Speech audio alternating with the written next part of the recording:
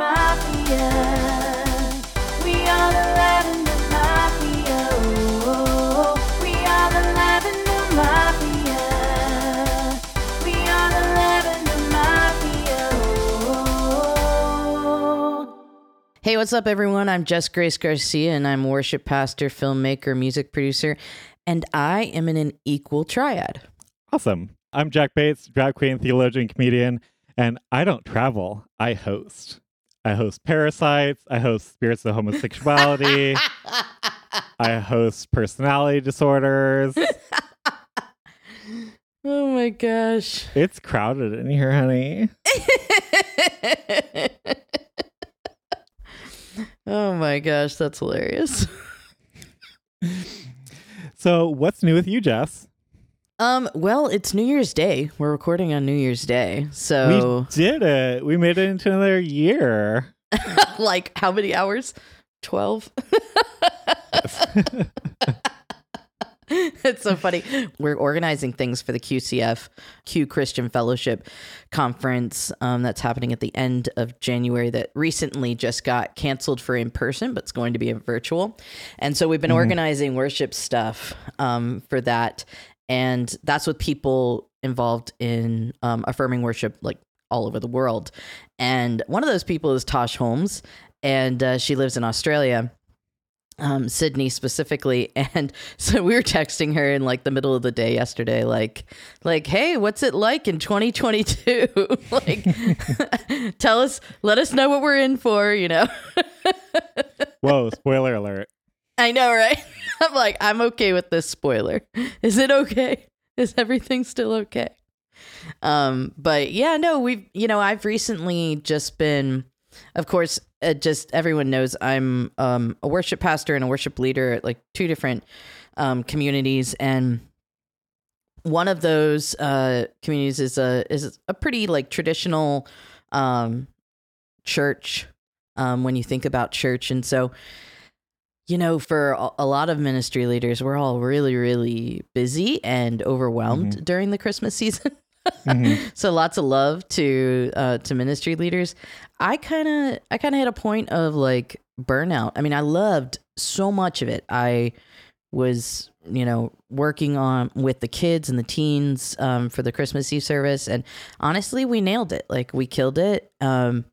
but not without a lot of work. And so I'm looking forward to working with the teens for getting them involved with music, and it seems to be a way that people are really interested in getting involved, but I really needed the week off. And so I got my booster. If you're not boosted, get boosted, folks. I waited until after Christmas just because I wasn't sure that I had the energy for the downtime, and I needed a couple days after being boosted. But yeah, I got boosted and then just did nothing. Like no promises to anyone, not even phone calls. Like even people who were like, "Oh, can we call you?" I was like, "You can call me if I'm available. I'll answer. If I'm feeling up to it, I'll answer. I'll call you if I feel up to it." Like I made no promises. And honestly, Awesome. that has been like the best for me as, an extrovert. I still need to like introvert sometimes and just like be at home with my partners and like basically stay in my PJs for almost 3 days. I ordered coffee for delivery because it was supposed to be free delivery all of last week, and I was like, oh, I'm gonna deliver myself some coffee and deliver the girls some coffee, and I accidentally chose pickup. And now the place is like 3 minutes from my house, but I had not left my house in like a couple days, and I was still in my like onesie. And I couldn't figure out how to cancel it. So I had to like book it over, like just look in my best. Like, got the coffee, and now I'm on a first name basis, of course, with the baristas. So, of course, one of the girls that I think is super cute, and I've never really had conversations with them. Surprisingly, you guys, I'm an extrovert, but I'm always running in and out of this specific coffee shop. Uh-huh. And she knows my name, obviously, because I get the same order every time. But like, she saw me on Pajama Sunday, which was right after Christmas. And she was like, oh my God, I love the onesie. I was wearing my wife's rainbow onesie. And I was like, oh, cute girl just acknowledged me. And then she, like, the next day, I think it was like a day later or whatever, when I ordered and had to go pick it up. And she was like, oh, I almost didn't recognize you in your cute onesie. And I was like, I'm being flirted with by the cute girl. Like, fell into a puddle, went home and told our girlfriend about it, and was like, oh my God, there's a cute girl there. And she was like, of course she flirted with you. But it was great. You're very flirt-withable. I do. I feel like I have that kind of face. like flirt with me.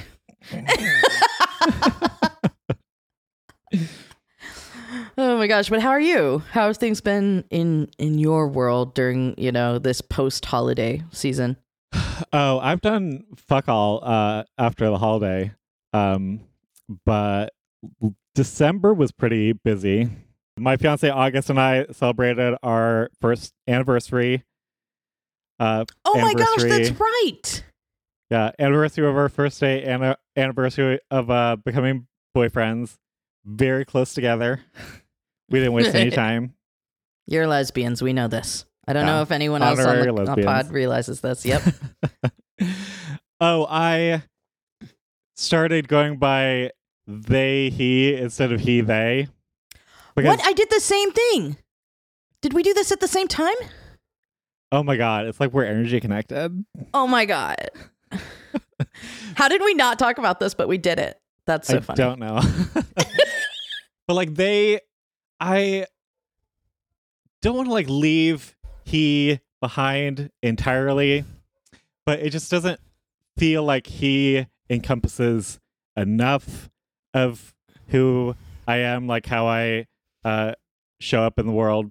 Partly I want to be they, he, and not just they, them, to like make things easier on other people. Often get passes cis. I'll say it that way. Mm-hmm.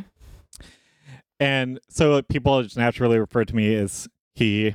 And I don't want to be like just they, them, because I don't want people to feel like if they say he, him, that they've like done something wrong or like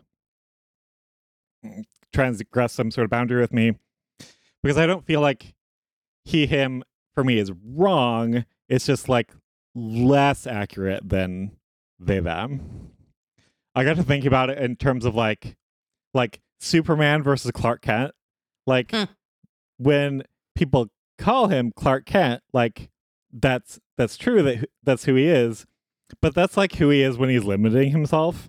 Like Superman is who he really is, and Clark Kent is like how he presents himself sometimes when people can't like handle Superman. That's kind of a cool analogy. It's interesting because I feel like your logicalness is really coming through here. Because when you're thinking about it analytically, like, of course, the emotional side of like not wanting to burden people, make people feel bad about it. But I think you're thinking about like your closer friends there. Because I feel like for me, it's like the people who've just met me. I don't want you to assume my gender at all. Like, and I think that that's a valid thing for anyone of any gender, even if someone looks and feels super cis. Like, I do my best not to assume their pronouns. And I think I kind of just want people to give me the same respect. Yeah, no, I agree. I agree with you on all of that. Like if someone says she to me, like my wife or something, like people who've been with me for so long, like it doesn't even bother me. But I will say my wife used they, them pronouns in relation to me. She sent me like a screenshot of something that she had said, or she had like posted about something and commented and used they, them pronouns. And it was a few days after I'd had the conversation with her that I wanted to move they. I'd started to practice it on Zoom because I feel like that's like the easy place to like, hey, does this bug me? Oh, actually that feels good. And on pronouns. And if you're doing regular Zooms with people, like hey, consider putting your pronouns in I feel like at least in all of our circles, that's what we do. Yeah. And yeah, so I was expressing that to her and she was like, oh, okay. And like a couple days later, she like used they them pronouns on a comment and it lit me up inside. Like it made me feel so seen. And yeah, it felt really good. And so I just realized, I'm like, yeah, no, that's more accurate. And it's such a, you know, a long, I feel like I've come a long way.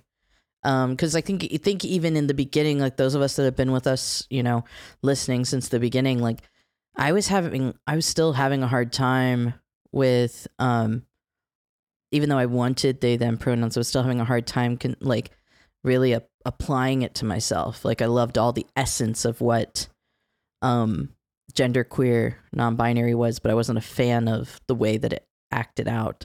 And what it was just comfort, you know, like feeling, not fearful, but to an extent fearful of like what that means for everyone else and being, you know, a bit of a people pleaser. It's hard to like embrace that sometimes and say like, no, this is what I want though. Yeah, that makes sense.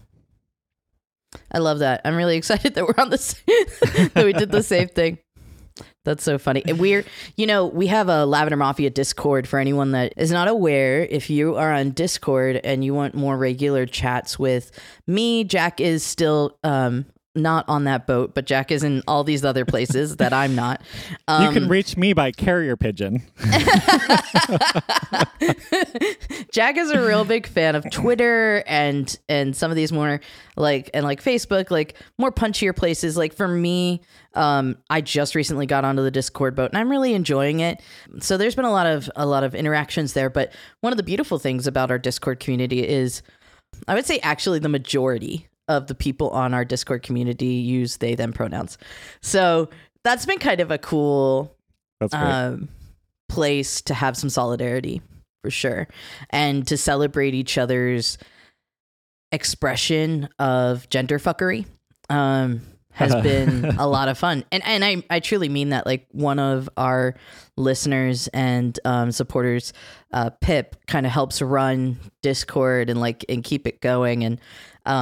And they, you know, we have like an after dark section, so you get to, you know, share some fun stuff. But we were going back and forth sharing some sexy selfies with everyone, and both Pip and I were rejoicing in kind of the way that we show off our masculinity mixed with our femininity, and it's just it was a lot of fun, you know, hearing everyone's.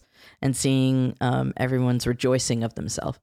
So, hey, if you're on Discord and you want an invite, send us a message through any platform, whatever platform you feel works best for you, whether that's Facebook or Instagram or Twitter.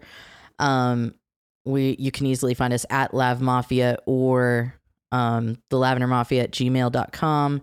We have all kinds of ways for you to find us. If you can't find us, I don't know what to say to you. Find us, send us a message, and we'll get you invited to Discord. So what are we talking about today, now that we've gotten through all that? This episode has been a long time coming. It has. I should make a pun there because it's an After Dark, but I'll let listeners fill in the blanks. Just like I like to do. We've been edging them for a while on this one, I feel like. Oh. Let's talk about poly shit. How's that sound? Yes. Oh my gosh. Why did we take so long for this? It's my fault, you all. We can blame the poly person for taking so long. Yeah, I honestly, you know, Jack has been ready and excited to talk about polyamory for a while. And just, you know, to give some background, I started dating our girlfriend in January, so basically a year ago. And we met, our meeting is literally within a couple of days of now, year anniversary. And so we started dating pretty quickly, and it was our first time, me and Erica's first time stepping outside of the traditional aspect.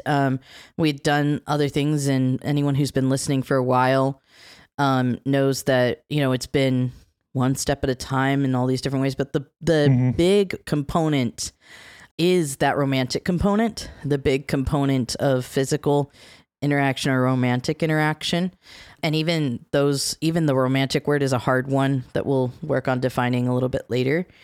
But in an effort to care for my wife and care for our girlfriend and care for our relationship as a whole, I wanted to keep it closer to the chest. I think it took like 10 months into the pod that I felt comfortable saying our girlfriend's name, saying Jana's name. And a lot of it wasn't necessarily Jana or necessarily me or my wife. It was just an overall, let's take care of this well. Let's make sure that this is has the opportunity to grow and succeed without as much risk.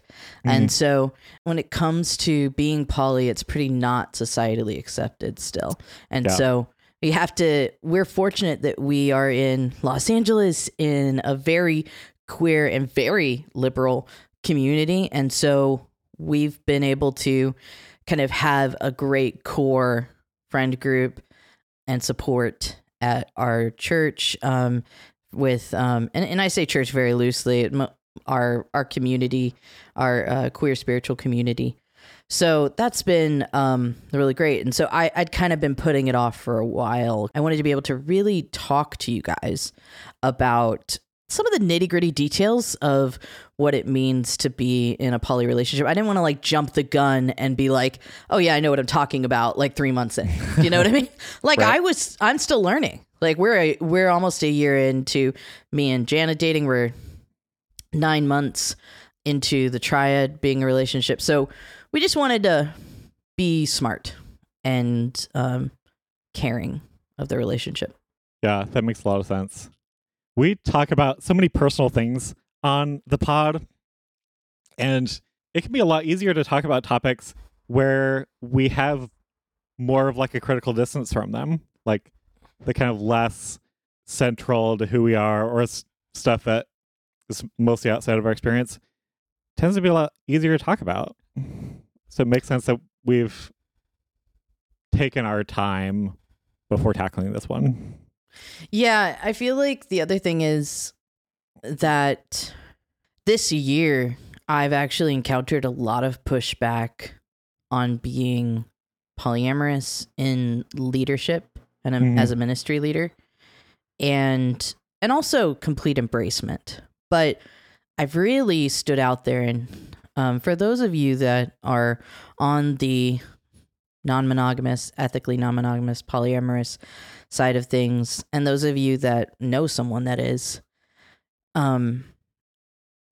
it's something that there are not a lot of people who are outspoken about, and because they feel concerned that it's going to risk something, whether it's career, often it's career, or it's important relationships with family. And just let's back up, because we do this every time, and I always jump the gun, and Jack, you always bring us back. So I'm going to do it for myself this time. What does it mean to be poly, right? Isn't that what I should do? We should do. You did it. I didn't have to do it this time. I know. I'm usually the one to do the annoying philosopher thing. What is this? Let's define our terms first. I would love it if you did it, actually, because I feel like you're really great at that. Like, let's define it. Could you give us like a easily understandable, what is it to be polyamorous or ethically non-monogamous? Oh God. You like how I stole that back? I'm sneaky. I'll give my best shot as sort of like a first run at it, and you fill in any of my gaps that I've left open. All right. That sounds good. As I understand it, to be poly means to be like engaged in or to be open to or like positively predisposed to being engaged in multiple romantic and or sexual relationships at the same time, like concurrently. Yeah, that's pretty good. Pretty good job. I was just going to say, I think the other thing I would add in is that you can be poly and not in multiple relationships. Like I was poly identified for several years because I knew that I could be in love with more than one person at the same time. And so that was really key for me in coming out as poly because it didn't threaten my monogamous marriage at the time. And it made my wife feel better, and it made me feel a lot better to be honest about who I was. There are a lot of people in the heteronormative side of polyamory who believe that to be poly is a choice, that it's something that we walk into and we say, you know what, I'm going to choose this. And to a certain extent, it is a choice. Everything's a choice to do. But is it something that we inherently feel predisposed to, right? Like, I think about, I feel very triggered by the word choice, right? Because I think about like queerness and I think about being gay and how so many people for us growing up were like, well, that's a choice. It's like, but is it?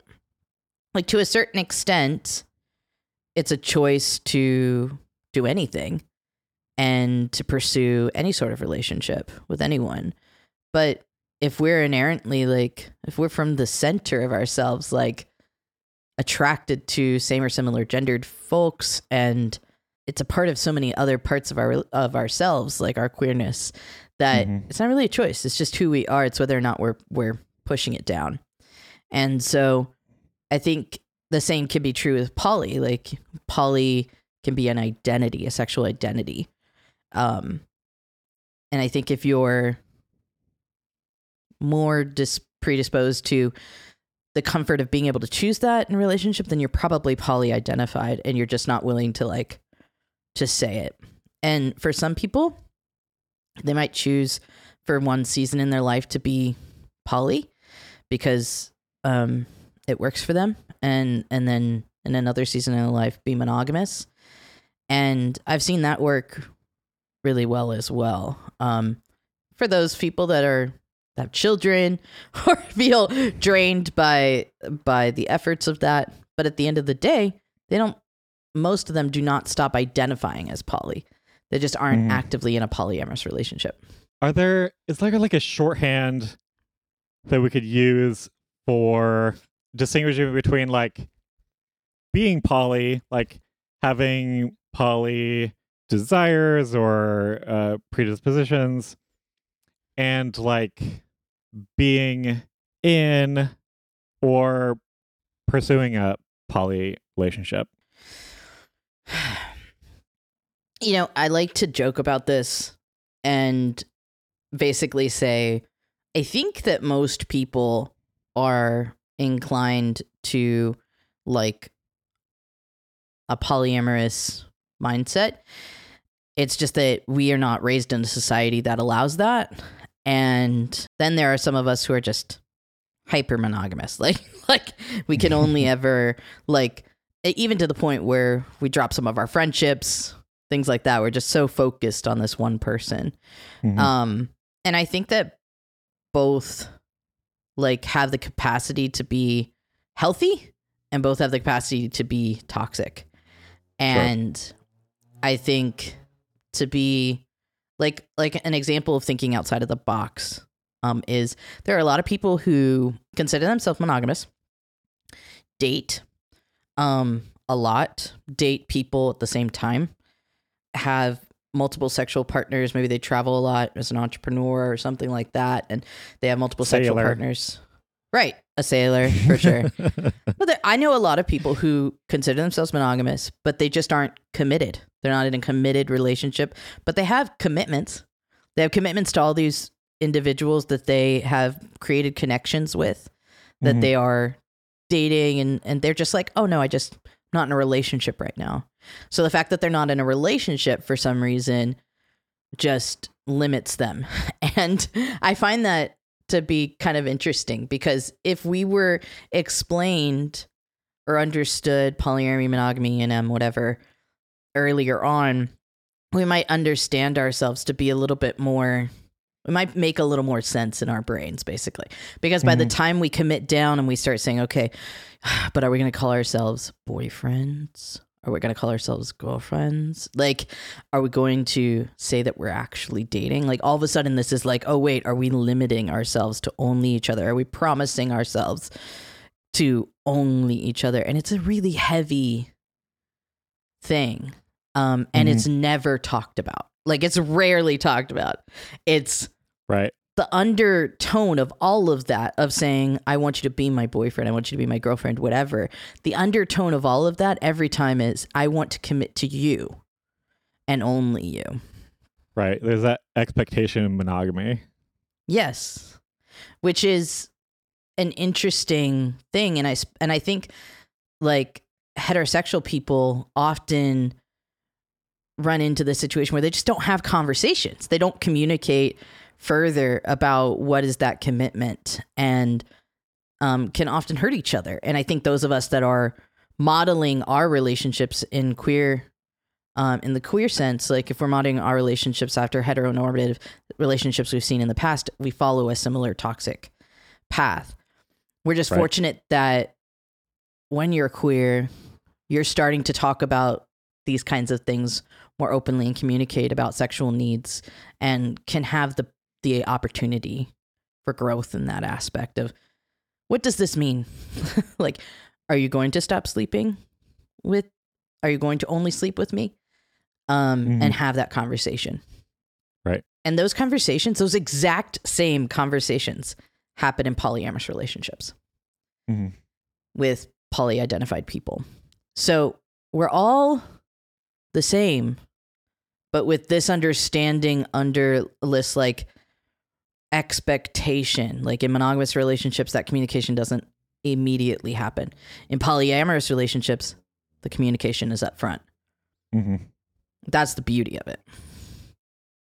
I feel like I'm an advertisement for poly now. You absolutely are a poly evangelist. I think what you said about, like, a lot of people having poly or poly-adjacent experiences who might not consider themselves to be poly was really helpful. Because, like, before August and I became exclusive with each other, like, before he and I started dating, like, I was usually, like, romantically and sexually pursuing multiple people at the same time. Like, I wouldn't have considered myself to be poly, but, like, sometimes I would have, like, a friend with benefits or two going, and, like, going on dates with 1, 2, 3 guys at the same time. It was, like, a very like poly kind of thing, although I wouldn't have, like, looked at it that way. And I feel like you could go either way, like, defining poly like I did as like having or being disposed to have multiple romantic or sexual relationships going, or to specify, like, they have to be committed relationships, like, count, quote unquote, as poly.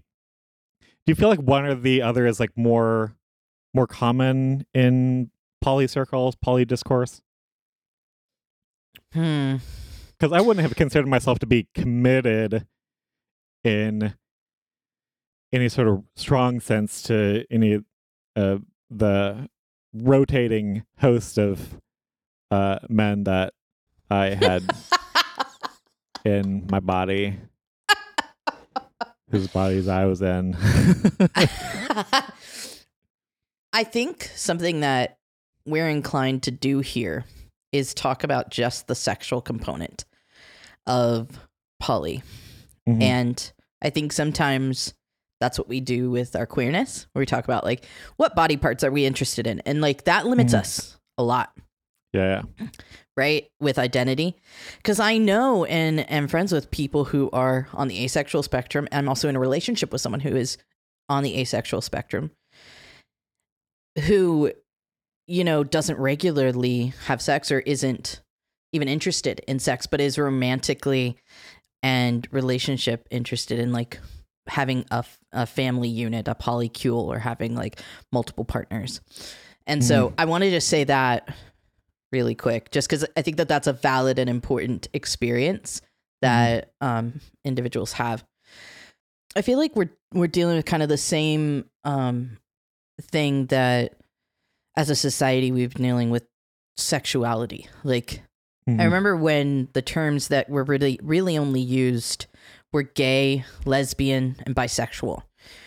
And I remember not identifying with any of that. And I remember gay being like the closest I could take on because it felt more open-ended. And it wasn't until we got to the word queer that I was like, oh, you know what? That's more encompassing. I like that.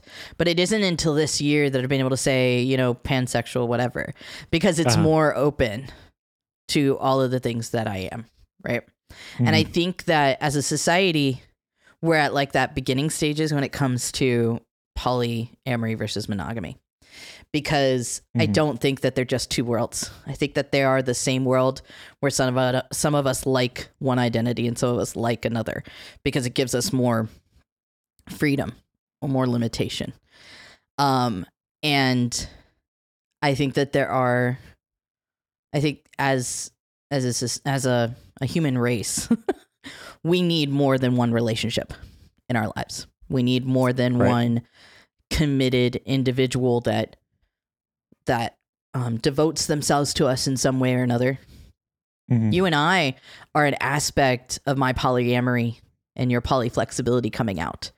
The way that we are committed to each other, the way that we're committed in this Lavender Mafia community, the way that we've built and raised individuals in their queerness, in their faith, in their identities. We've mothered and fathered and cared for, parented many individuals, and that's been our partnership. And that is a way of us showing devotion to each other and showing devotion to this community. And I think that more people are inclined to that understanding. It's this aspect that becomes romantic or sexual that people are like, oh wait, no, that's the one thing I don't want to share with anyone else.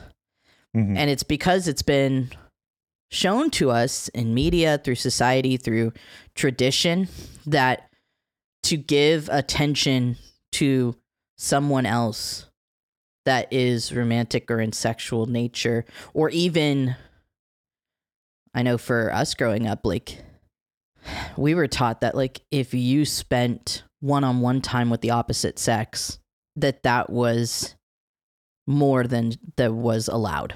Like if you're in a committed relationship, if you're married or whatever, don't ever find yourself in a close friendship with the opposite sex. And so we weren't even allowed close friendships. And so you have so many people that are just lonely out there with this expectation that they're supposed to only have one devoted relationship outside when it comes to romantic relationships. And anyone else that's devoted to you has to be basically your mom, your dad, your siblings. And that's what's acceptable.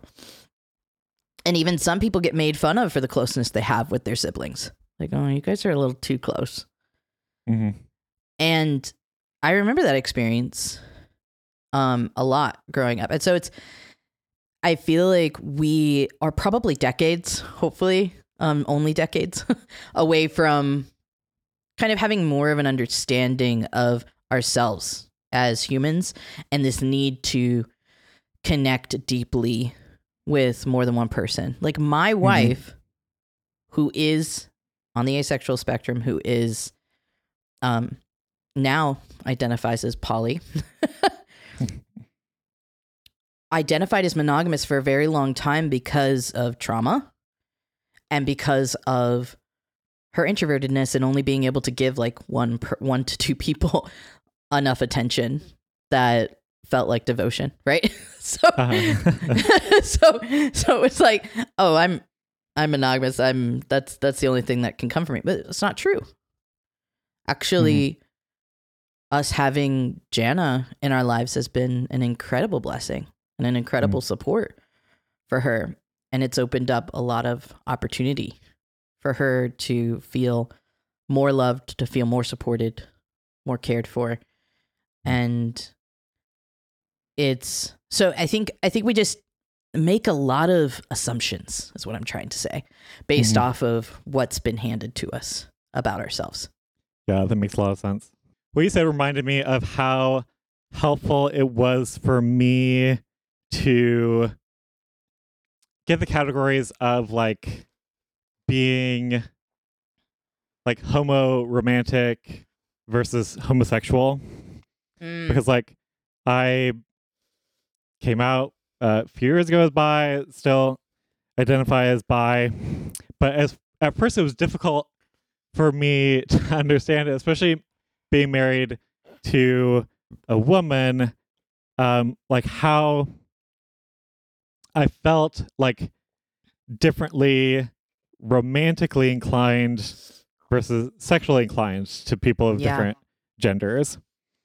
And I think now that I'm probably like more homo-romantic, but like more like homo-romantic and bisexual, like sexually attracted to genders similar to my own and dissimilar to my own, but mostly romantically attracted to people whose genders are similar to mine. Yeah. If we can normalize like using like mono, poly, ace, and aro on those sort of spectra as well, I feel like that would be really helpful. Like somebody could be asexual and poly, like if they're poly with regard to like sexual relationships but aromantic, or like poly with regard to sexual relationships but monogamous with respect to romantic relationships, or vice versa. Absolutely. Yeah. And absolutely. And then like you hinted at, like being queer involves like the not just the like relativizing of categories, but like almost breaking them down entirely. Like the difference between a friend, or the differences among like being a friend or like romantic partner, a sexual partner, like they're just not as clean cut as we were always told they were. Mm-hmm. I remember like bumping up against this a lot when I was in like side B circles still, like Christian circles that are non-affirming of LGBTQ relationships, because a lot of people believed that like romantic and sexual relationships with people of same and similar genders they were immoral. And so it was very important to be able to delineate like what counts as a romantic or sexual relationship or romantic sexual encounter with somebody else and what doesn't. Like is cuddling sexual? Is it romantic? Or can it be completely platonic? And other thing, kissing, like where can you kiss somebody? How long before it becomes romantic or sexual? Like these aren't easy questions to answer, mostly because they're not the kinds of questions that can be answered very well, or like absolutely with any sort of universality to them. Exactly. Like it's just a failed program. Wow. That is so true, because I know some people who can healthfully make out with someone else or have a sexual encounter with someone else and have it not turn into an emotional connection or emotional relationship, and still enjoy that sexual encounter and have that be healthy. And I know some people who that's a totally toxic action for them. Uh-huh. Like that is a unhealthy action for them. And then on the other side of things, there are individuals who just want to cuddle, just want to be close to someone who they're connected to without the desire for sexual needs, i.e. often asexual people who are doing that in a healthy way because for them it's a healthy action. They don't Right. have the desire for a sexual encounter in that moment or often, right? Because Mhm. that's a spectrum on its own as well. But then there are people who often believe that to act on their sexual desires is a sin, and so they push the line for themselves in a really toxic, unhealthy way of snuggling and being close to someone and edging themselves and not coming to fruition with their action, whether it be, and when I say coming, I mean actually coming, right? So oftentimes that is their limitation, right? And that's a really unhealthy action for them. And so, like you said, there is no universality about this. Like specifically, we can't. It is broken to think that, you know? And I think what's cool about queerness and what's cool about polyness is that it creates a conversation. It creates and encourages communication. Like there's a joke in the poly community that gets said a lot, which is to be poly, is that to just have a kink for Google Calendars? And and the joke is pretty straightforward, but part of that joke is just that we really like to have communication about what's going on in our lives in a way that kind of honors more than just one person, like honors, you know, our multiple partners or whatever. And again, another joke that's often made with me is that I'm not just poly in my romantic relationships, I'm poly in career, because I have like my partnership with you. I have my partnership with Darren, with our NoHo community. I have my partnership with Sam at the UCC church. Like I have partners across the board. And in my business. And so it's, you know, for me, it's a large part of who I am as an individual.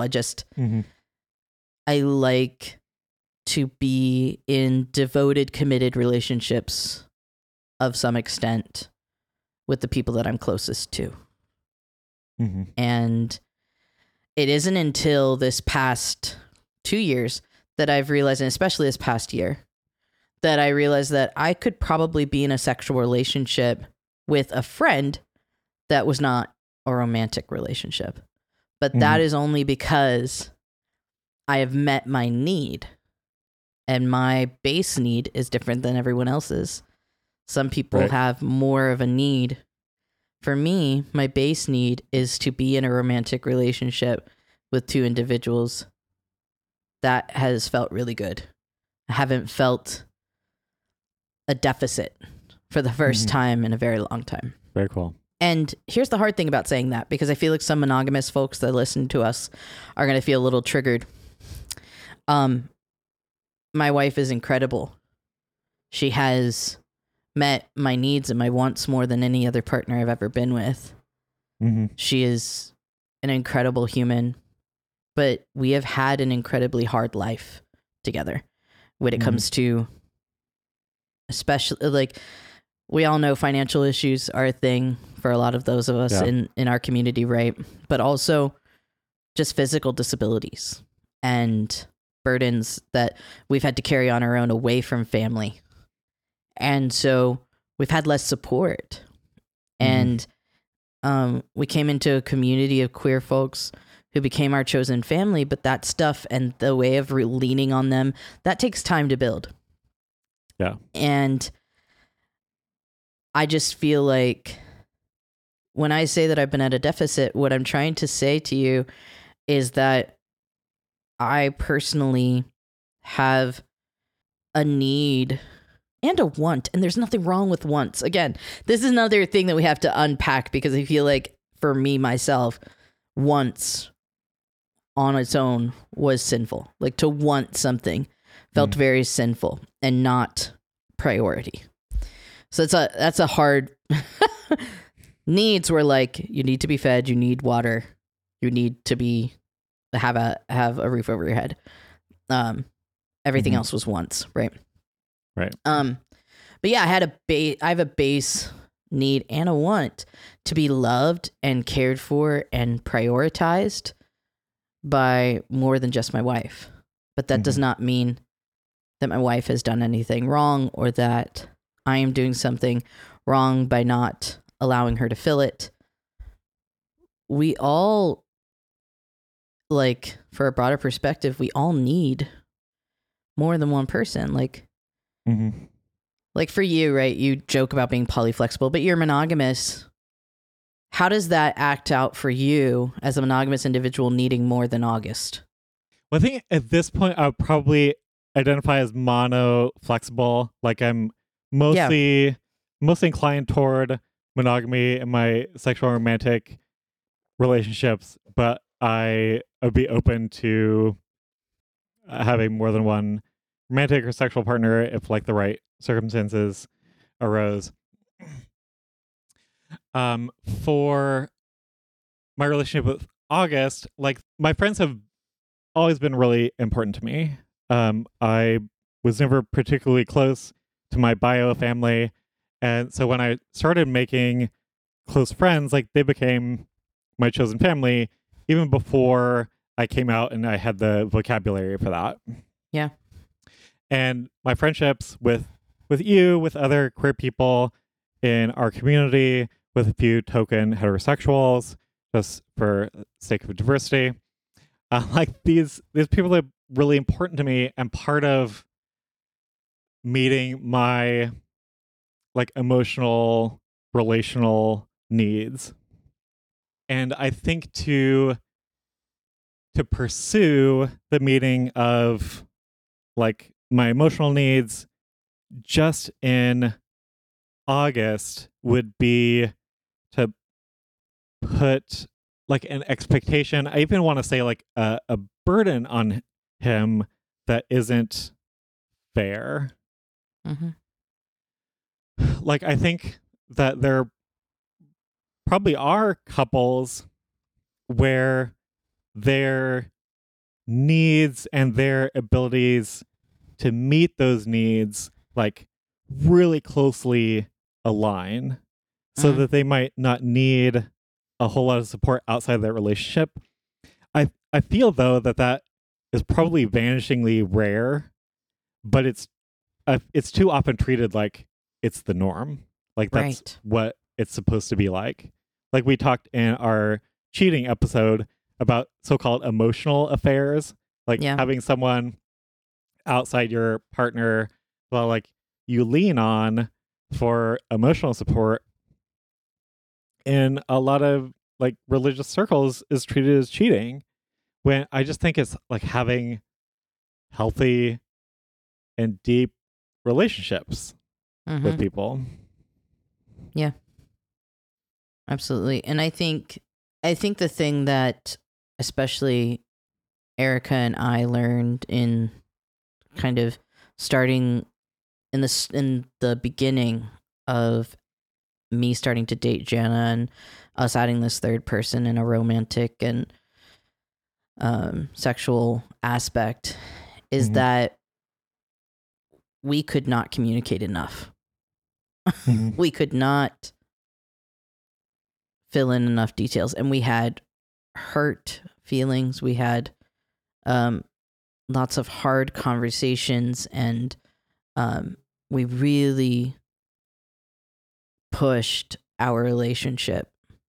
And I'm incredibly proud of us, incredibly proud of how, and incredibly proud of my wife for how she'd faced some of her traumas head on and challenges that she was facing already, to layer on top of, you know, her being out of work and her on disability and her recognizing her autistic, her autism. Like there's just so many layers of what was happening at the beginning of this year, and to add to it oh, my wife is interested in someone else. Like, that's a lot. And so we put our relationship through so much. But I can look back at this year and go, wow, like 7 years together. And the way that I love my wife now and the way that I see how she loves me, by allowing someone else to be in our lives that fills wants and desires and needs that we haven't been able to give to each other, is like the ultimate example of love.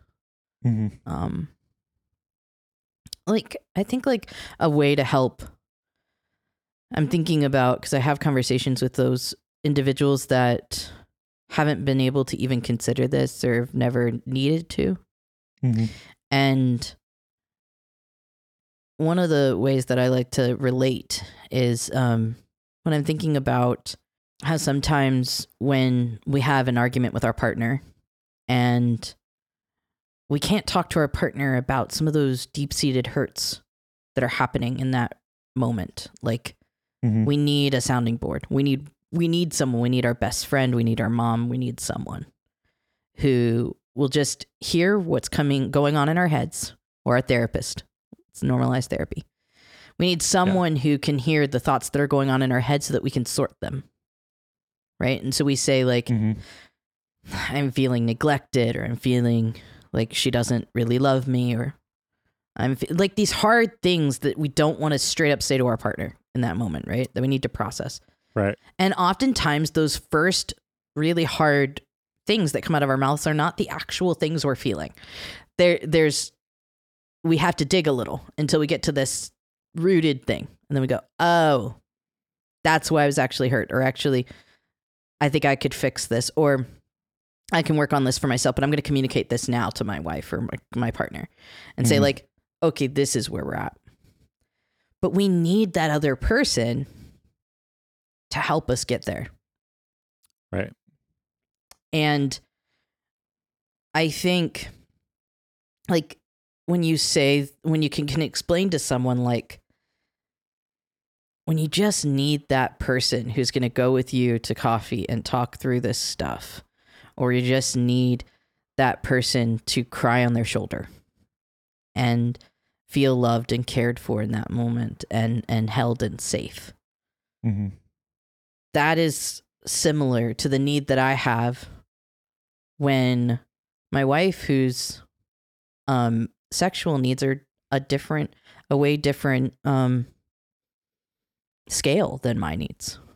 And the same is also true from a romantic perspective. My wife's love languages are not the same as my need of love language. Like I have words of affirmation person, like, and touch. Whereas my wife, touch can sometimes be really painful with her fibromyalgia and with her autism. And so it's really great when I have friends who will cuddle me, and when I have a romantic partner who will kiss and love me and remind me how sexy I am. And so none of those needs or wants or desires that we can all have in fluctuation depending on what we're not getting in a relationship are bad. Where they become unhealthy or bad is if we are not communicating about those needs, and if we are not allowing the conversation for how to meet those needs for ourselves and for our partners. Right. And I feel like even if we hadn't added in someone this year into our relationship, well, honestly, by adding Jana, those conversations happened, and that's what made us healthier. But I think even if we hadn't added anyone, we had started to have those conversations just because I was identifying as poly, and that has improved our relationship immensely. And that if anyone comes out of this pod listening to us talk about polyamory, regardless of you're on the furthest spectrum of I don't even get it, what is poly, or hey, I'm super polyamorous and in a healthy relationship. On either end of the spectrum, if anyone gets anything out of this, I would love for them to just get a healthier idea about what healthy communication in a relationship can lead to, and what honoring your needs and wants and desires can open the door for. Mm-hmm. Yeah, that's really good. I have a big question, and this is where our theologian comes in. Row. I feel like, honestly, this is obviously a two-parter. Like, we're like probably close to an hour in, and we've barely touched the surface of this. So I think we're definitely going to have to do a part 2. I think we might need to do a mini-sode. But something that I would love to tease our listeners with is, how do we, as Christians, and I'm going to say Christians because there are a lot of individuals that are listening that might not identify as Christian anymore, but did identify as Christian and are very curious. How do we justify being polyamorous as a Christian? Yeah, that's a really good question. I think it's important. And I was about to say the same thing about this being a two-parter. Like, maybe we could tackle this in the mini-sode and like wrap up the kind of personal existential side of it in the maxi-sode. Yeah, no, I'm down for that. I mean, because this answer is much bigger. I know normally we don't edge you guys, but on the polyamory episode, come on. It's perfectly. Yeah. It's too perfect not to do. So we aren't going to give you full release until the mini-sode. Is that what you're saying? Yeah, I think so. See, how should we tease them? I mean, this question came up with like more urgency in this last week with the Reformation Project posting on Instagram about their explicitly anti-poly like theological stance. Yeah. They said in a post that they believe that like sexuality should be between people who are covenanted to each other. They're basically saying like no poly relationships and like no sex before marriage, which is an extreme view for a queer organization to take. And so we'll be taking them on in the mini-sode. Spoiler alert, we think they're wrong. And Yeah. we'll tell you why. Well, and what's interesting is in that same post, they talked about diversity and inclusion. And lol. yeah, we'll talk about how effed that concept is to put right next to an exclusive monogamy. Right. So awesome. Great. Well, I'm up for the fire of that mini-sode. I can't wait to dive into that. I've been raring for this fight for a long time. Yes. Like yes. even before they fired the Savo, I'm like, I want to slap these bitches around.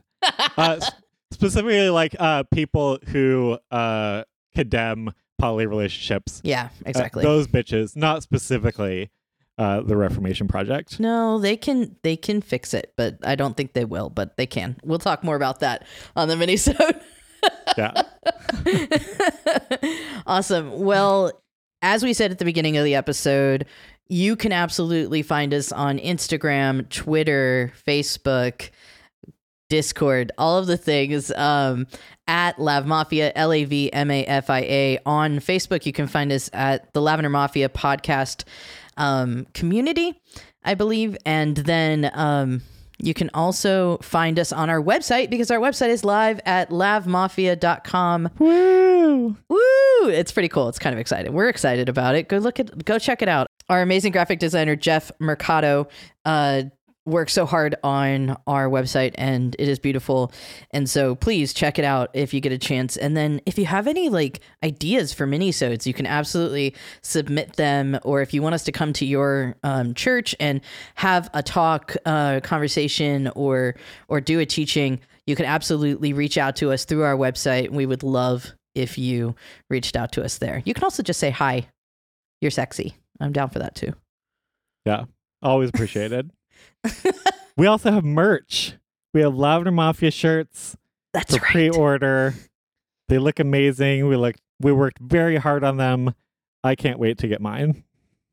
I know, I'm really excited. We're going to put in our first order in the next week. And so if you want to order, please understand that we are new at this. And so it will be a little bit to deliver to you, but come on, we're small. You understand this. Yeah. Awesome. Where else can they support us if they want to support us? If you like what we're doing and you want to keep hearing us do it, feel free to go on Patreon, patreon.com/lovemafia to show your support. And we've got rewards there for backers. Amazing. All right. Well, gorgeous babes, be fierce, keep the faith. And don't fuck it up. Our amazing music is written and produced by Evan Coles of Springwood Productions. Speaking of Springwood, I just want to thank them for recording, mixing, and producing our audio. Without them, this podcast wouldn't be happening. Springwood is made up of passionate creatives who are really easy to work with and professional, and they really know their stuff. So if you need anything like video or audio production, or they can really do anything to help your music or business. Like they got me Taco Bell one time, for God's sake. So go check them out at springwoodproductions.com.